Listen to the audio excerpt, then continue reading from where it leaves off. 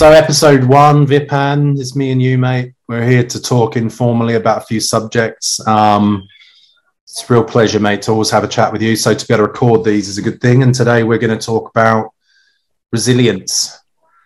Gosh, heavy. But as off air, I just said, you're the resilience guru. I don't like that word. I don't like the word guru. No, I don't like the word guru either. Because it just implies I know it all, and I definitely don't. So something a guru would say. That's what a guru would say. No, but a guru would say, "I'm not a guru." Yeah, it implies that you have this font of knowledge that no one else is ever going to get to, but. I think that's the thing about you and I is that we realize it's just our life experiences, and then we're quite that's what I think helps us be unique but stay grounded as well, that we can share all this information, but it doesn't make us, as it were, I think some people think themselves as special if they have that bit of knowledge, but I think the difference is that you and I want to share that knowledge with people, and I guess that's why I cringe when that word is used, and because then it puts expectations as well, doesn't it? But Vipan, and I guess my first question is, and I'll make a comment before I ask the question. You are, in my opinion, qualified to talk about resilience, and my question would be, and I guess it would be the question of anyone who's sort of sussing out who Vipan Maney is. What's your resilience qualification? I guess you didn't get it from a university. You didn't go and get a certificate that qualified you to be resilient. And what qualifies someone to be resilient and to be able to talk about resilience? Well, that's a fair point, and it's a fair question. I mean, why I believe I can talk about resilience so much is based on my own life experiences. And I think I guess the last decade has seen me. And what is resilience, first of all? So, it's getting. We all need to be resilient, because if we're not resilient, you can see people stuck in a rut. And whatever's happened to them, they're stuck in a rut, Simon. And you've seen those people, and I have seen those people. They can't move on in their lives. Something's happened to them. It could be a health issue, and even I meet people, a lot of people. Even I went to. It's quite bourgeoisie. I went to a wine club. And I'm not sure this is going to make it into the edit, but at the wine club, this guy comes to me.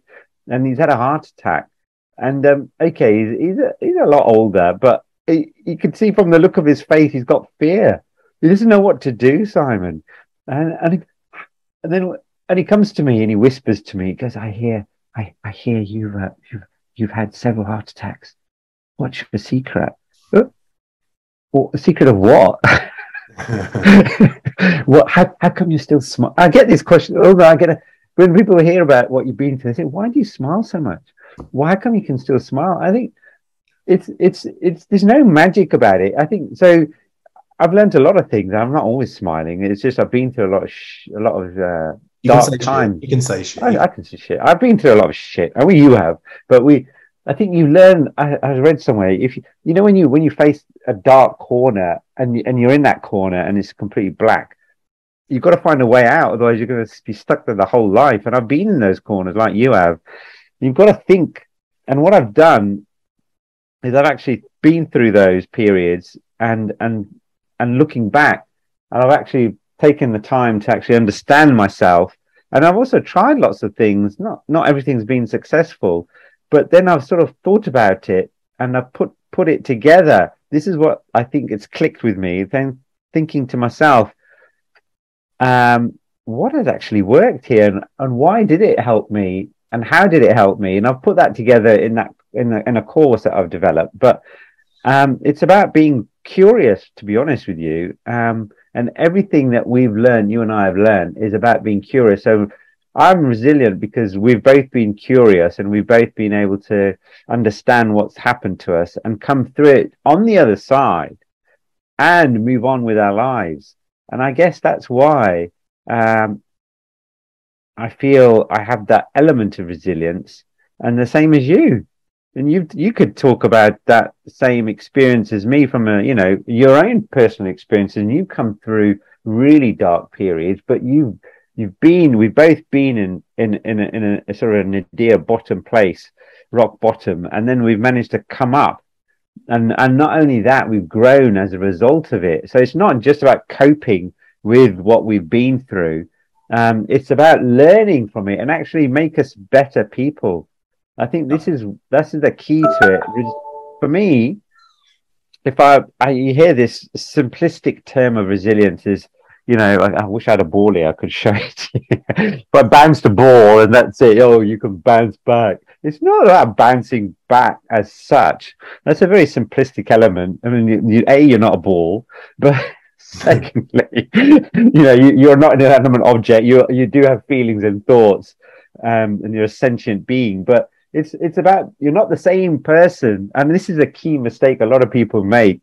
And because why do I say that with such authority? Because that's exactly the mistakes I made. When I say this is, how perhaps what you should consider, is because I've been and made those mistakes. I mean, trying to do the same thing for many years, not recognizing the importance of what's happened to you, is a recipe for disaster. And I've been there and done that. Thank you very much. So I'm trying to help people avoid those same mistakes. Is it the same as you? Yeah. So that's why I feel that's why I feel I can talk about it. It's just because of what I've learned basically over the last decade. Yeah, I like that a lot, Vipan. And there's a few things that come to mind there. One is, there's two things. Number one, you've survived 3 heart attacks. I'm in recovery for alcohol addiction, and it's a lot more complicated than that, than just simplest. There's a lot more to it than that. But actually, everybody has that story. That's the one thing that's been blown me away, is everybody has a story with grief or suffering, addiction, heart attacks, loss, even if it's just the loss of a job or of a dream, but loss of loved ones. And this is the playing field that we find ourselves playing on. Is the Buddhists call it samsara. And samsara is the place where there's extremes, there's life and death and birth and happiness and sadness, and there's duality here. And I used to think I was special. I used to think I was special because my sister died of cancer, or because I lost my cricket career. And then when I got out of my own stuff, I looked up and I realized everybody's had a story with cancer. Everybody's failed at something. Everybody's confused. Everybody's doesn't really know what's going to happen. There's a lot of uncertainty globally, financially, and we are all in this together. And bringing it back to Buddhism, Mahayana Buddhism means the big boat, and they talk about compassion being the understanding that we are all in this big boat together on these rocky seas. And so what you said there about qualifying to talk about resilience was interesting, because it's not just about being on the boat with everybody. There's understanding you're on a boat. There's navigating the seas through experience. There's so much more to it that someone can, and people, there's another saying, the other thing that came to mind, which was, we don't go through the storm, we grow through the storm. People think you go through something.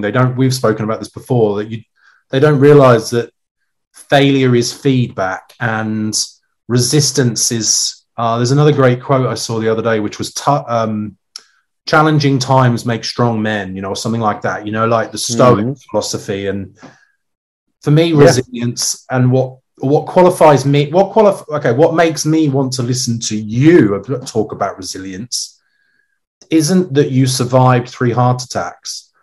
It's actually the decisions you've made afterwards to understand your experience, to extract the wisdom, to connect with your own sense of meaning, and then decide to be of service. That's what qualifies me, because resilience is almost like okay, we've been through this storm. I nearly died. What can I learn from it?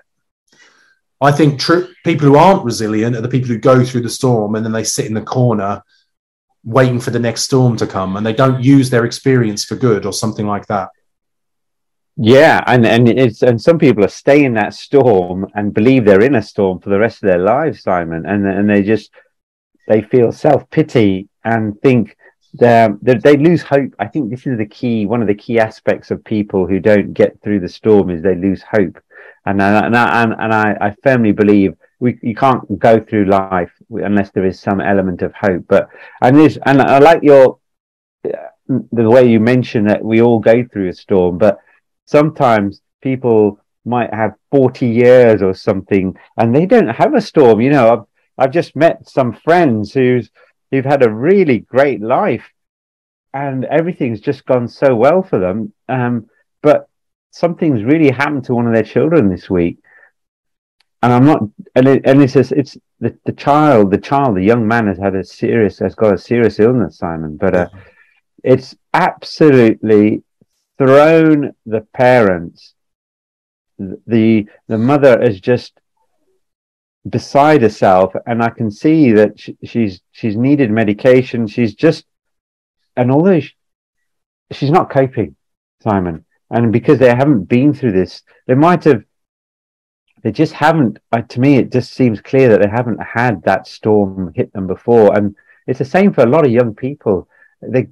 Some people go through life up until early 20s and they've been brilliant academically, have had nothing but success. But I think Ferguson said, you know nothing until you fail.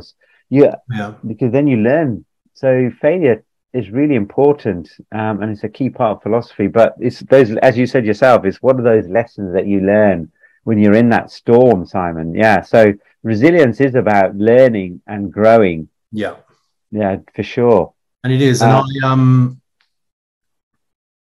we only have half an hour here to talk about this subject, and you have a course and there's lots of videos. This is what, I'm going to direct people to you and your courses and your videos. And resilience is a very vast subject, isn't it? I mean, you've identified, over a dozen traits of resilient people. There's current attitudes that people have that lead them to not be resilient. Like, it's a really complicated subject. And you have to know quite a lot about it to even be resilient. That's what I've learned from you in the last since I've known you, is resilience is a skill that's cultivated through awareness and through understanding. You have to know yourself to be resilient. I think that's the thing I'm learning. You have to really know who you are to be resilient.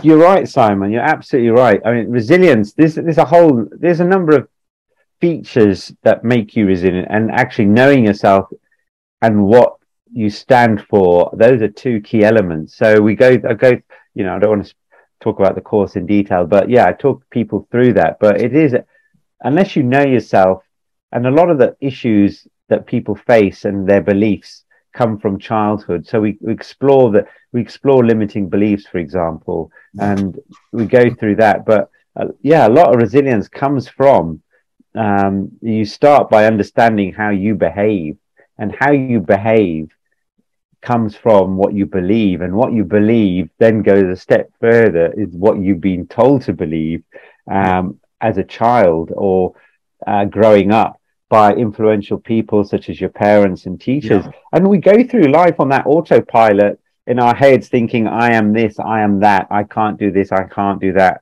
And that makes you behave in certain ways, Simon.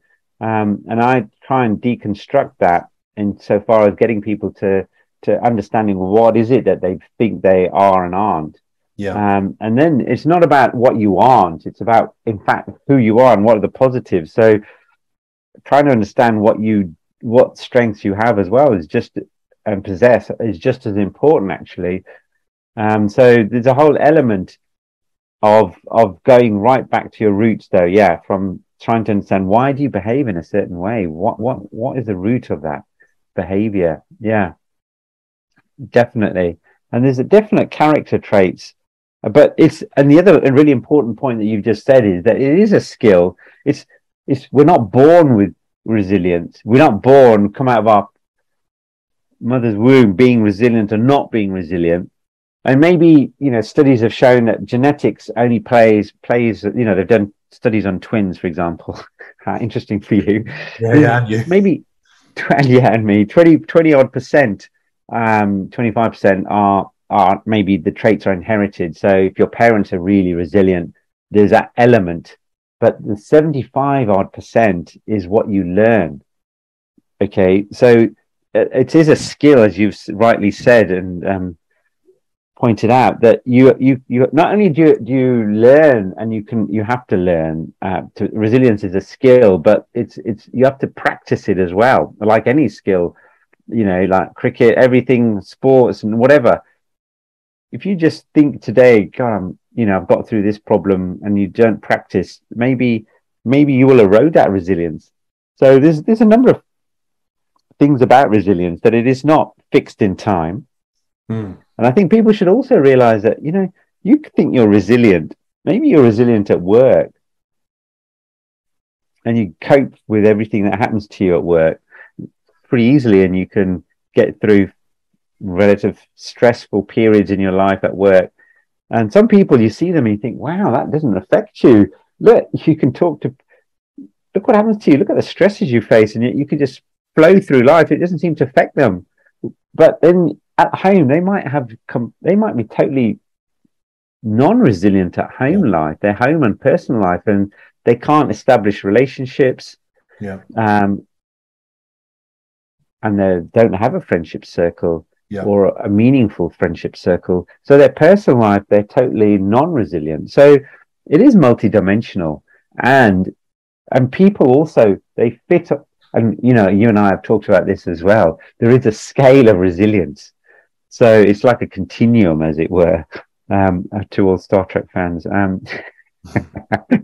like that, and I like you talking about resilience in like different areas. There's a couple of analogies which I've learned along the way. One of them is, like the rope that they use to pull boats is made of different strands of rope. And if one of them gets frayed, it puts pressure on the other ones. There's a guy in Bali who taught me that one, which was quite good. And I like that. Yeah, and the other one is all the old Greek buildings with the pillars of the building. You've got 12 pillars, and the 12 pillars are there to hold the weight of the roof. And if one of the pillars, it puts the other 11 pillars under stress. And I think that that's a really interesting point, because, well, actually, I'm just, I'm thinking of myself. I'm resilient in so many ways. Just as I stock check while you were saying that, I was thinking there's areas of my life where I'm extremely resilient, and there's other ones where a light breeze collapses me, there are areas. And I think that if I look at my life as a whole, it's about having a general level of resilience, because from a risk perspective, certainly as a father or as a leader or someone who has responsibility, it's important that I have a general level of resilience, rather than I'm really resilient in these 5 areas, but these 5 areas, because at some point those 5 areas will come under strain. This is the thing about life, that I knowing that it's, the Buddha said life is suffering, and Jesus is the Western archetype is a man who's been nailed to a cross. There's no religious or spiritual teaching that teaches that life is a big fluffy cloud. Right, there's nothing there. I mean, that in Hinduism, nirvana is something to be attained. Right, you're meant. And so, knowing that life is suffering, we sit here right now and we go that everyone, certainly the people who are older than us are going to die. Right, my dad's alive, my stepmom's alive, but I've already said goodbye to my mum. And you could go even deeper and go, well, actually, today I'm going to get in the car. I don't know what's going to happen. There's lots of values that come from a more mature worldview. One of them is gratitude, because you'd be grateful for what you've got. And I know gratitude is a really important part of resilience. Yeah. But also, resilience becomes this sort of thing, which is like, it's not about being resilient over what happened yesterday. I can sit here and go, God, I'm so resilient because I'm in recovery. Well, that's gone. It's really about, when's the next challenge going to come? Because life will bring, the storm will come. Yeah. If it's not here already, the storm will come. COVID came, right? COVID came and highlighted where we were all weak and not as resilient. Wow. We're more resilient for it, but the next COVID will come, financial crashes come, death comes, illness comes. And so it feels to me that especially the people who haven't had hardship should be becoming resilient, because the storm will come. You know, if you've got a flimsy little house and you live in the middle of, I'm trying to think of somewhere in America where there's tornadoes, and there hasn't been a tornado. It's like the thingy fault line. New Orleans. Yeah, New Orleans. It's like the fault line, the San Andreas fault line, right? It's like that. Yeah. Hasn't been an earthquake for a while, but the earthquake will come. And so you can sit there on a house that can't cope with it, and you don't have a shelter or a plan.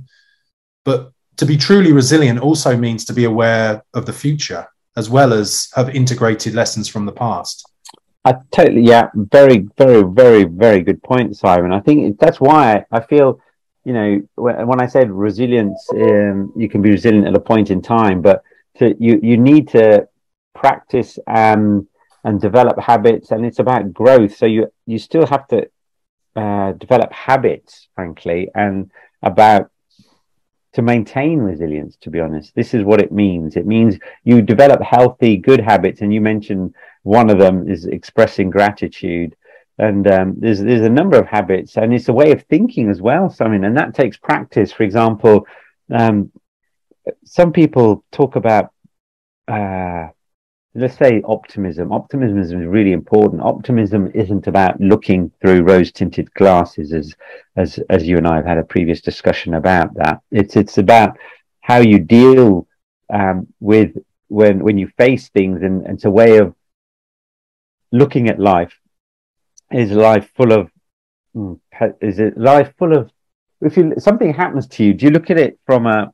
You can look at it from a pessimistic attitude that, oh, it's bound to happen, it's my fault, I deserve nothing better. Or you think, well, gosh, that was unfortunate, but it's only temporary and I can get over this and let's move on. You view things as a temporary, and if things happen to you that are bad, it's a temporary setback. It's not permanent. It's not a stain on you. So, it's a way of thinking, optimism, but you have to that takes time to change your thinking processes. And first of all, as we talked about already, you've got to understand it. How do you actually talk to yourself? Do you actually think? I mean, so if something bad happens, what is the first thing that you think about? Do you automatically blame yourself, or do you look at external factors? So that's which are beyond your control, by the way. So you couldn't control whatever happens to you or happened to you in a lot of instances. But even if things are your fault, there's no point. I think a word I like is called rumination. So you dwell on that fact or that point, and that self-blame for I don't know, you persevere in that thinking process. Is a bit okay if it's happening, it's your fault, but by saying that and contemplating that for, you could sit on there for weeks and months, doesn't really alter the fact that it's happened. So you've got to have a strategy and deal with it, and then move on. And as you said before, as we talked about, what have you learned from that? If it is your fault, you want to do things that it doesn't happen again. So I think this is a key part of being resilient. Definitely.